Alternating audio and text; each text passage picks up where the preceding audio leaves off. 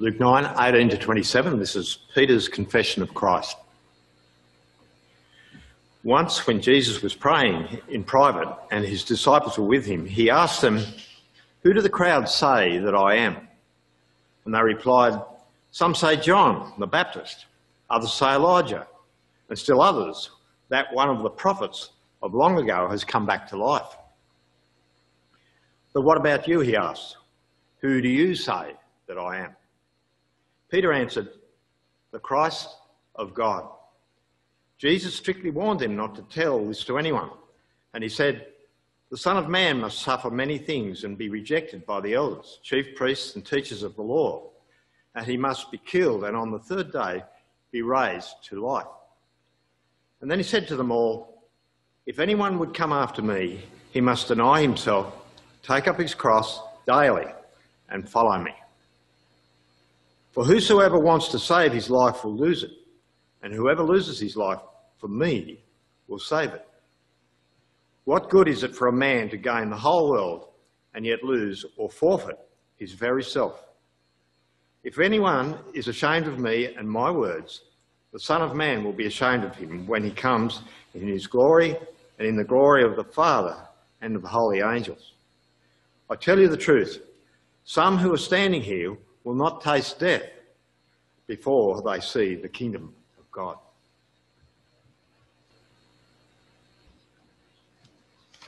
Please leave your Bibles open there at Luke chapter 9. Let's pray.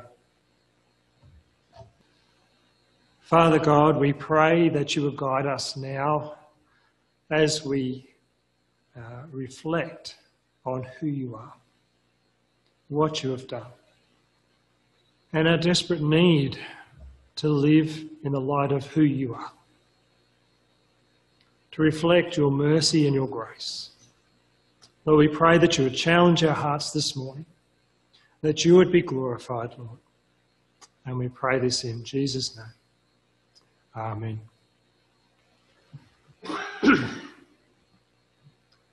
Who do you believe Jesus is? C.S. Lewis, a writer that I'm sure that we're all very familiar with, once said these words, which were later written into his book, Mere Christianity, while he was speaking on a radio program that aired on the BBC during World War II. A man who was merely a man and said the sort of things Jesus said would not be a great moral teacher.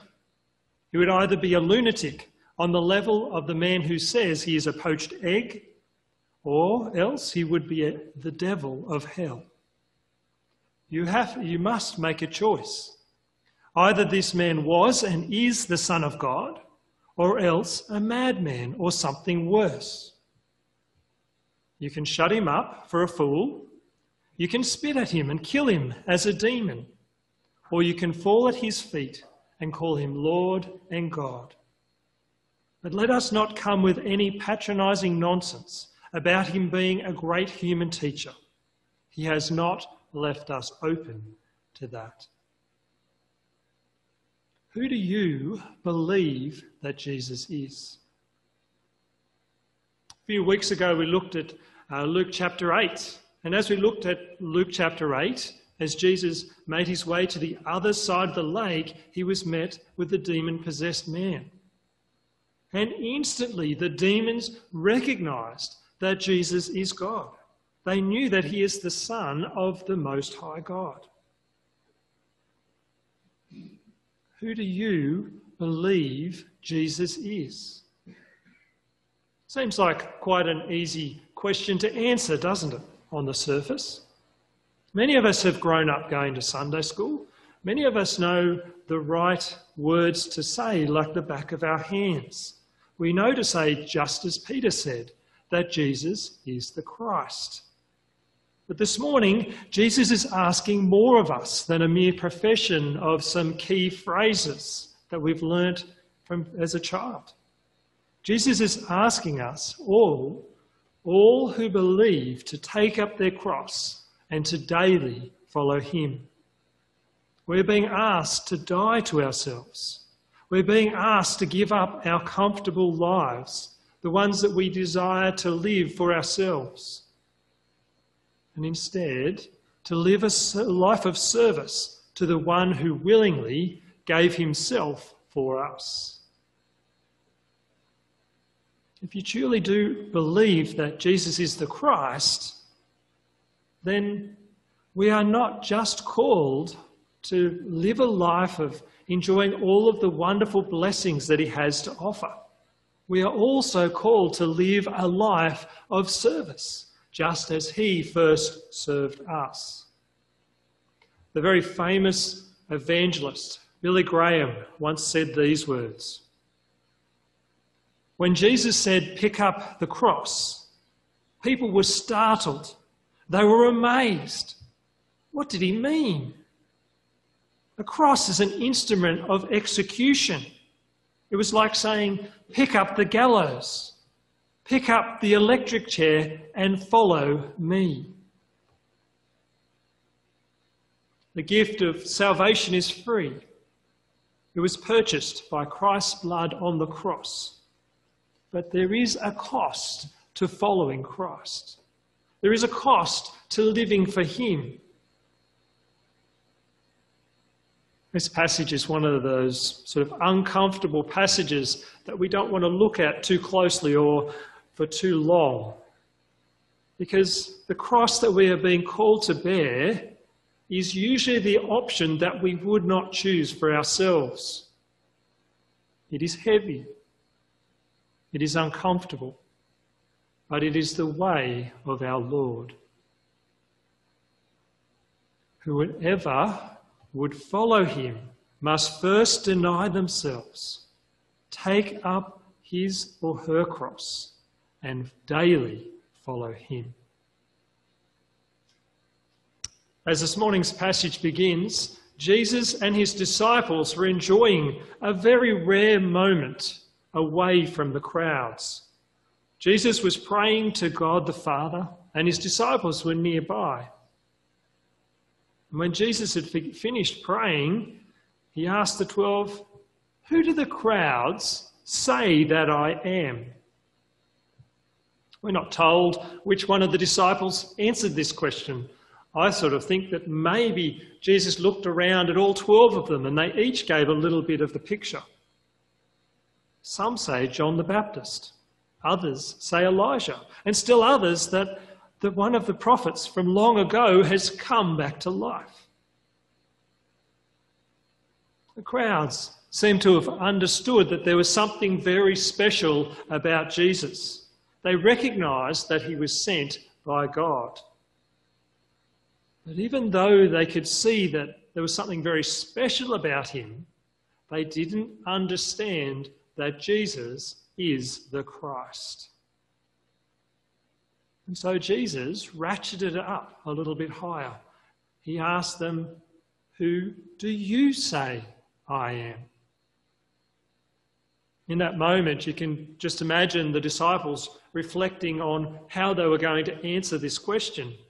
They'd seen the religious leaders trying to argue with Jesus. He wasn't somebody that you answered without having thought about your answer. That is, unless you're Peter. Because Peter blurted out, "Jesus is the Christ of God."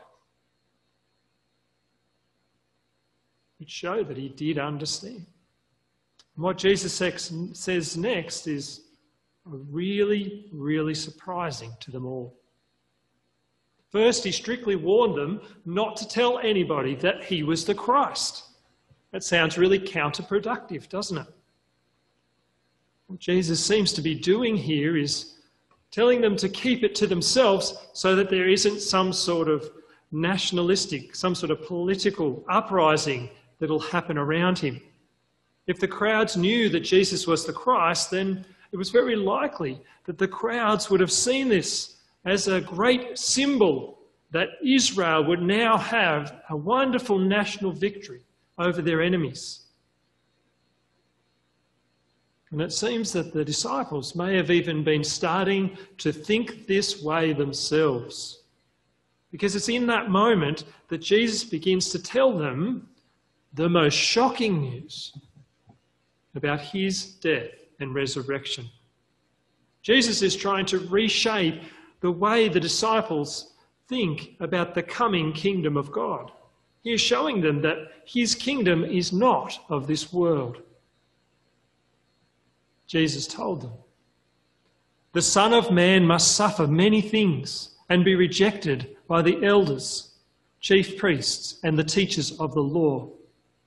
He must be killed and on the third day be raised to life." The Gospel of Matthew tells us that after Jesus had said these words, Peter pulled him aside and began to rebuke Jesus, saying, "Never, Lord, this shall never happen to you." What Jesus was saying to his disciples was radically different from anything that any other person in authority would have said. It didn't meet any of their expectations of the coming Christ. And then Jesus went on to say in verses 23 to 25, "If anyone would come after me, he must deny himself and take up his cross daily and follow me. For whoever wants to save his life will lose it, but whoever loses his life for me will save it. What good is it for a man to gain the whole world and yet lose or forfeit his very self?" What Jesus is saying in these verses is that there is a cost to following him. That following Jesus, living for him, will put us at odds with this world and sometimes even with our own desires.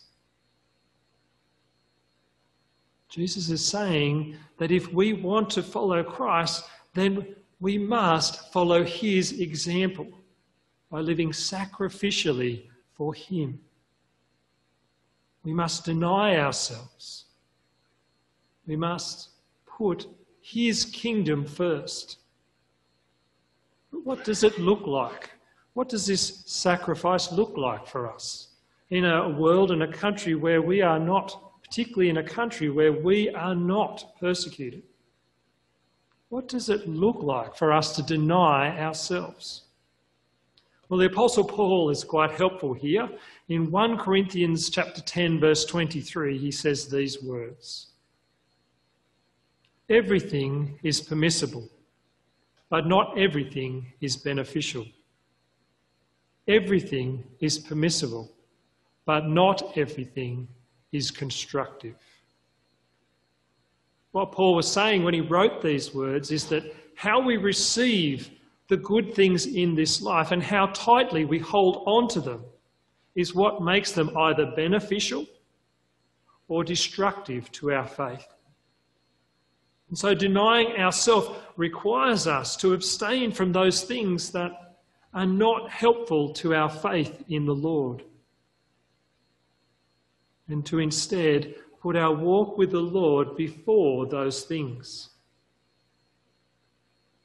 We all have things that we struggle to hold on to loosely, depending on our personality, our interests, and the season of life that we are in.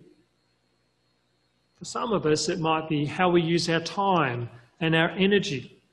For others, it might be our focus on material possessions and resources. As we follow Jesus, we must be prepared to deny ourselves, just as our Master denied himself for us. If we want to follow Jesus, we must take up our cross daily and follow him. We must die to the life that we desire to live for ourselves, die to the short-term pleasures and comforts of this age. Gaining wealth, comfort and pleasures cannot be the priority of those who follow Christ. Because if we're chasing those things, if we're spending our time, energy and money working for those things, then we are not walking in the footsteps of Jesus. the one who made himself nothing and took on the very nature of a servant, the one who was obedient to death, even death on a cross. To serve Jesus is to deny ourselves and to take up our cross daily and follow him, to be willing to suffer and put aside our desires and prioritise his desires for us. Jesus continues in verse 26. If anyone is ashamed of me and my words, the Son of Man will be ashamed of him when he comes in glory and in the glory of the Father and of the holy angels. Following Jesus is not something that can be done in private. Those who follow Jesus must be prepared to count the cost of being at odds with some of their family, some of their friends, and even colleagues, in order to follow the footsteps of our Lord and Master. And finally, in verse 27, Jesus says, I tell you the truth, some who are standing here will not taste death before they see the kingdom of God. When Jesus said these words, he was speaking directly to the 12. Remember, it was Jesus and the 12 and no crowd around. Now, there are two very popular interpretations of this particular verse. The first is that some of those who were there would see the coming kingdom of God at the Transfiguration, which is the very next thing that Luke tells us about in the next passage. The alternative interpretation, the one that I think is more plausible, is that this is referring to the day of Pentecost, where people from every tribe, tongue and nation in that region were united with Christ through the power of the Holy Spirit, as they heard the good news of Jesus proclaimed in their own language. The Christ had come, but the kingdom of God would not be what they expected. It would not be an earthly kingdom won by swords, but a heavenly victory won by the sacrificial death of the Son of God. This morning's passage challenges those who follow Christ to consider the costs of walking in his footsteps, daily denying ourselves, taking up our cross, and following Jesus is not an easy thing to do. When Jesus asked the disciples, "Who do you think I am?" Peter almost instantly knew that Jesus is the Christ of God. But that same Peter would later deny Jesus 3 times. Denying ourselves, taking up our cross and following Christ is not an easy thing to do. There will be times when following in his footsteps will require us to say no to things that we enjoy. We might find ourselves alienated from people that we love. Following in the footsteps of Jesus is costly. However, the reward far outweighs the cost. As Jesus said, "What good is it for a man to gain the whole world and yet lose or forfeit his very self?" In this life, there is a constant barrage of voices that are speaking into our world, telling us how we ought to live, that we ought to live for our best life now, that we ought to live for ourselves. There is a constant pull in our own hearts to do that very thing, to seek security and comfort and short-term pleasures. This morning we are being reminded how meaningless those things will be on the day of Christ's return. What good is it for a man to gain the whole world and yet lose or forfeit his very self? Those who deny themselves and take up their cross daily, those who follow in the footsteps of the Lord, will find their life in Him. We may and probably will go astray at times. We may find ourselves denying Christ rather than ourselves, just like Peter at times. There is hope for Peter, and there is hope for us too. The Gospel of John in chapter 21 tells us that Jesus forgave Peter for denying him 3 times. And he will forgive us too, because the cross is not just a reminder of sacrifice, but it is ultimately a reminder of hope. Because Jesus willingly took up his cross for us, there is hope. As Colossians 1 says, once you were alienated from God and were enemies in your minds because of your evil behaviour, but now he has reconciled you by Christ's physical body through death to present you holy in his sight, without blemish and free from accusation, if you continue in your faith, established and firm, not moving from the hope held out in the gospel.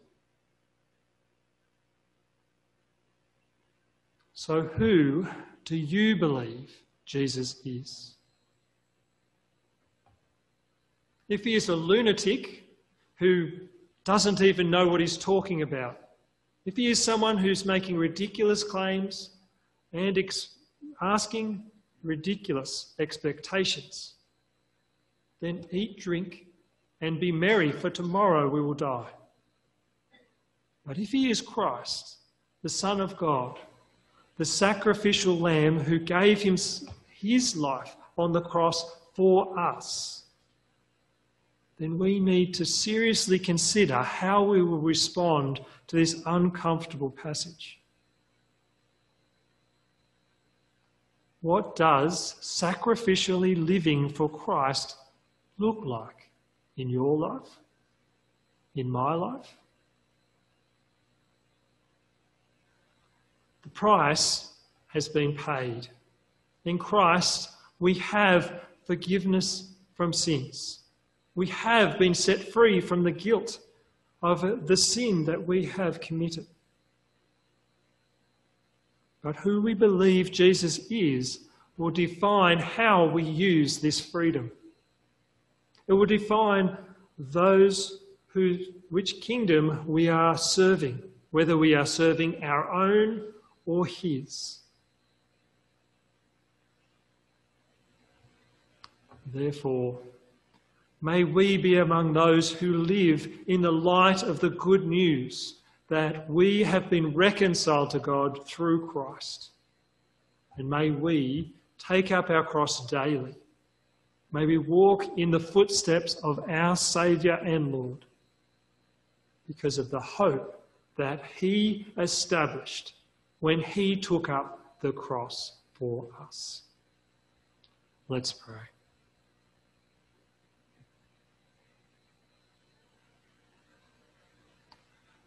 Lord, we pray in thanks for the hope that we have in you. That even though we, like Peter, do deny you at times, even though we, like Peter, lose our way, your mercy is new every day. The hope we have in you is sure. Lord, we all accept that it is hard to take up our cross and follow you when we so often want to just live our own lives our own way. Lord, we pray that you would help us to live in the light of the hope that you have given us, to remember that you have purchased us by your blood. We pray that you would help us to use the freedom that you have given us, the freedom that you bought through the cross. Help us to use that freedom well. Help us to use that freedom for your glory and our eternal good. And we pray this in Jesus' name. Amen.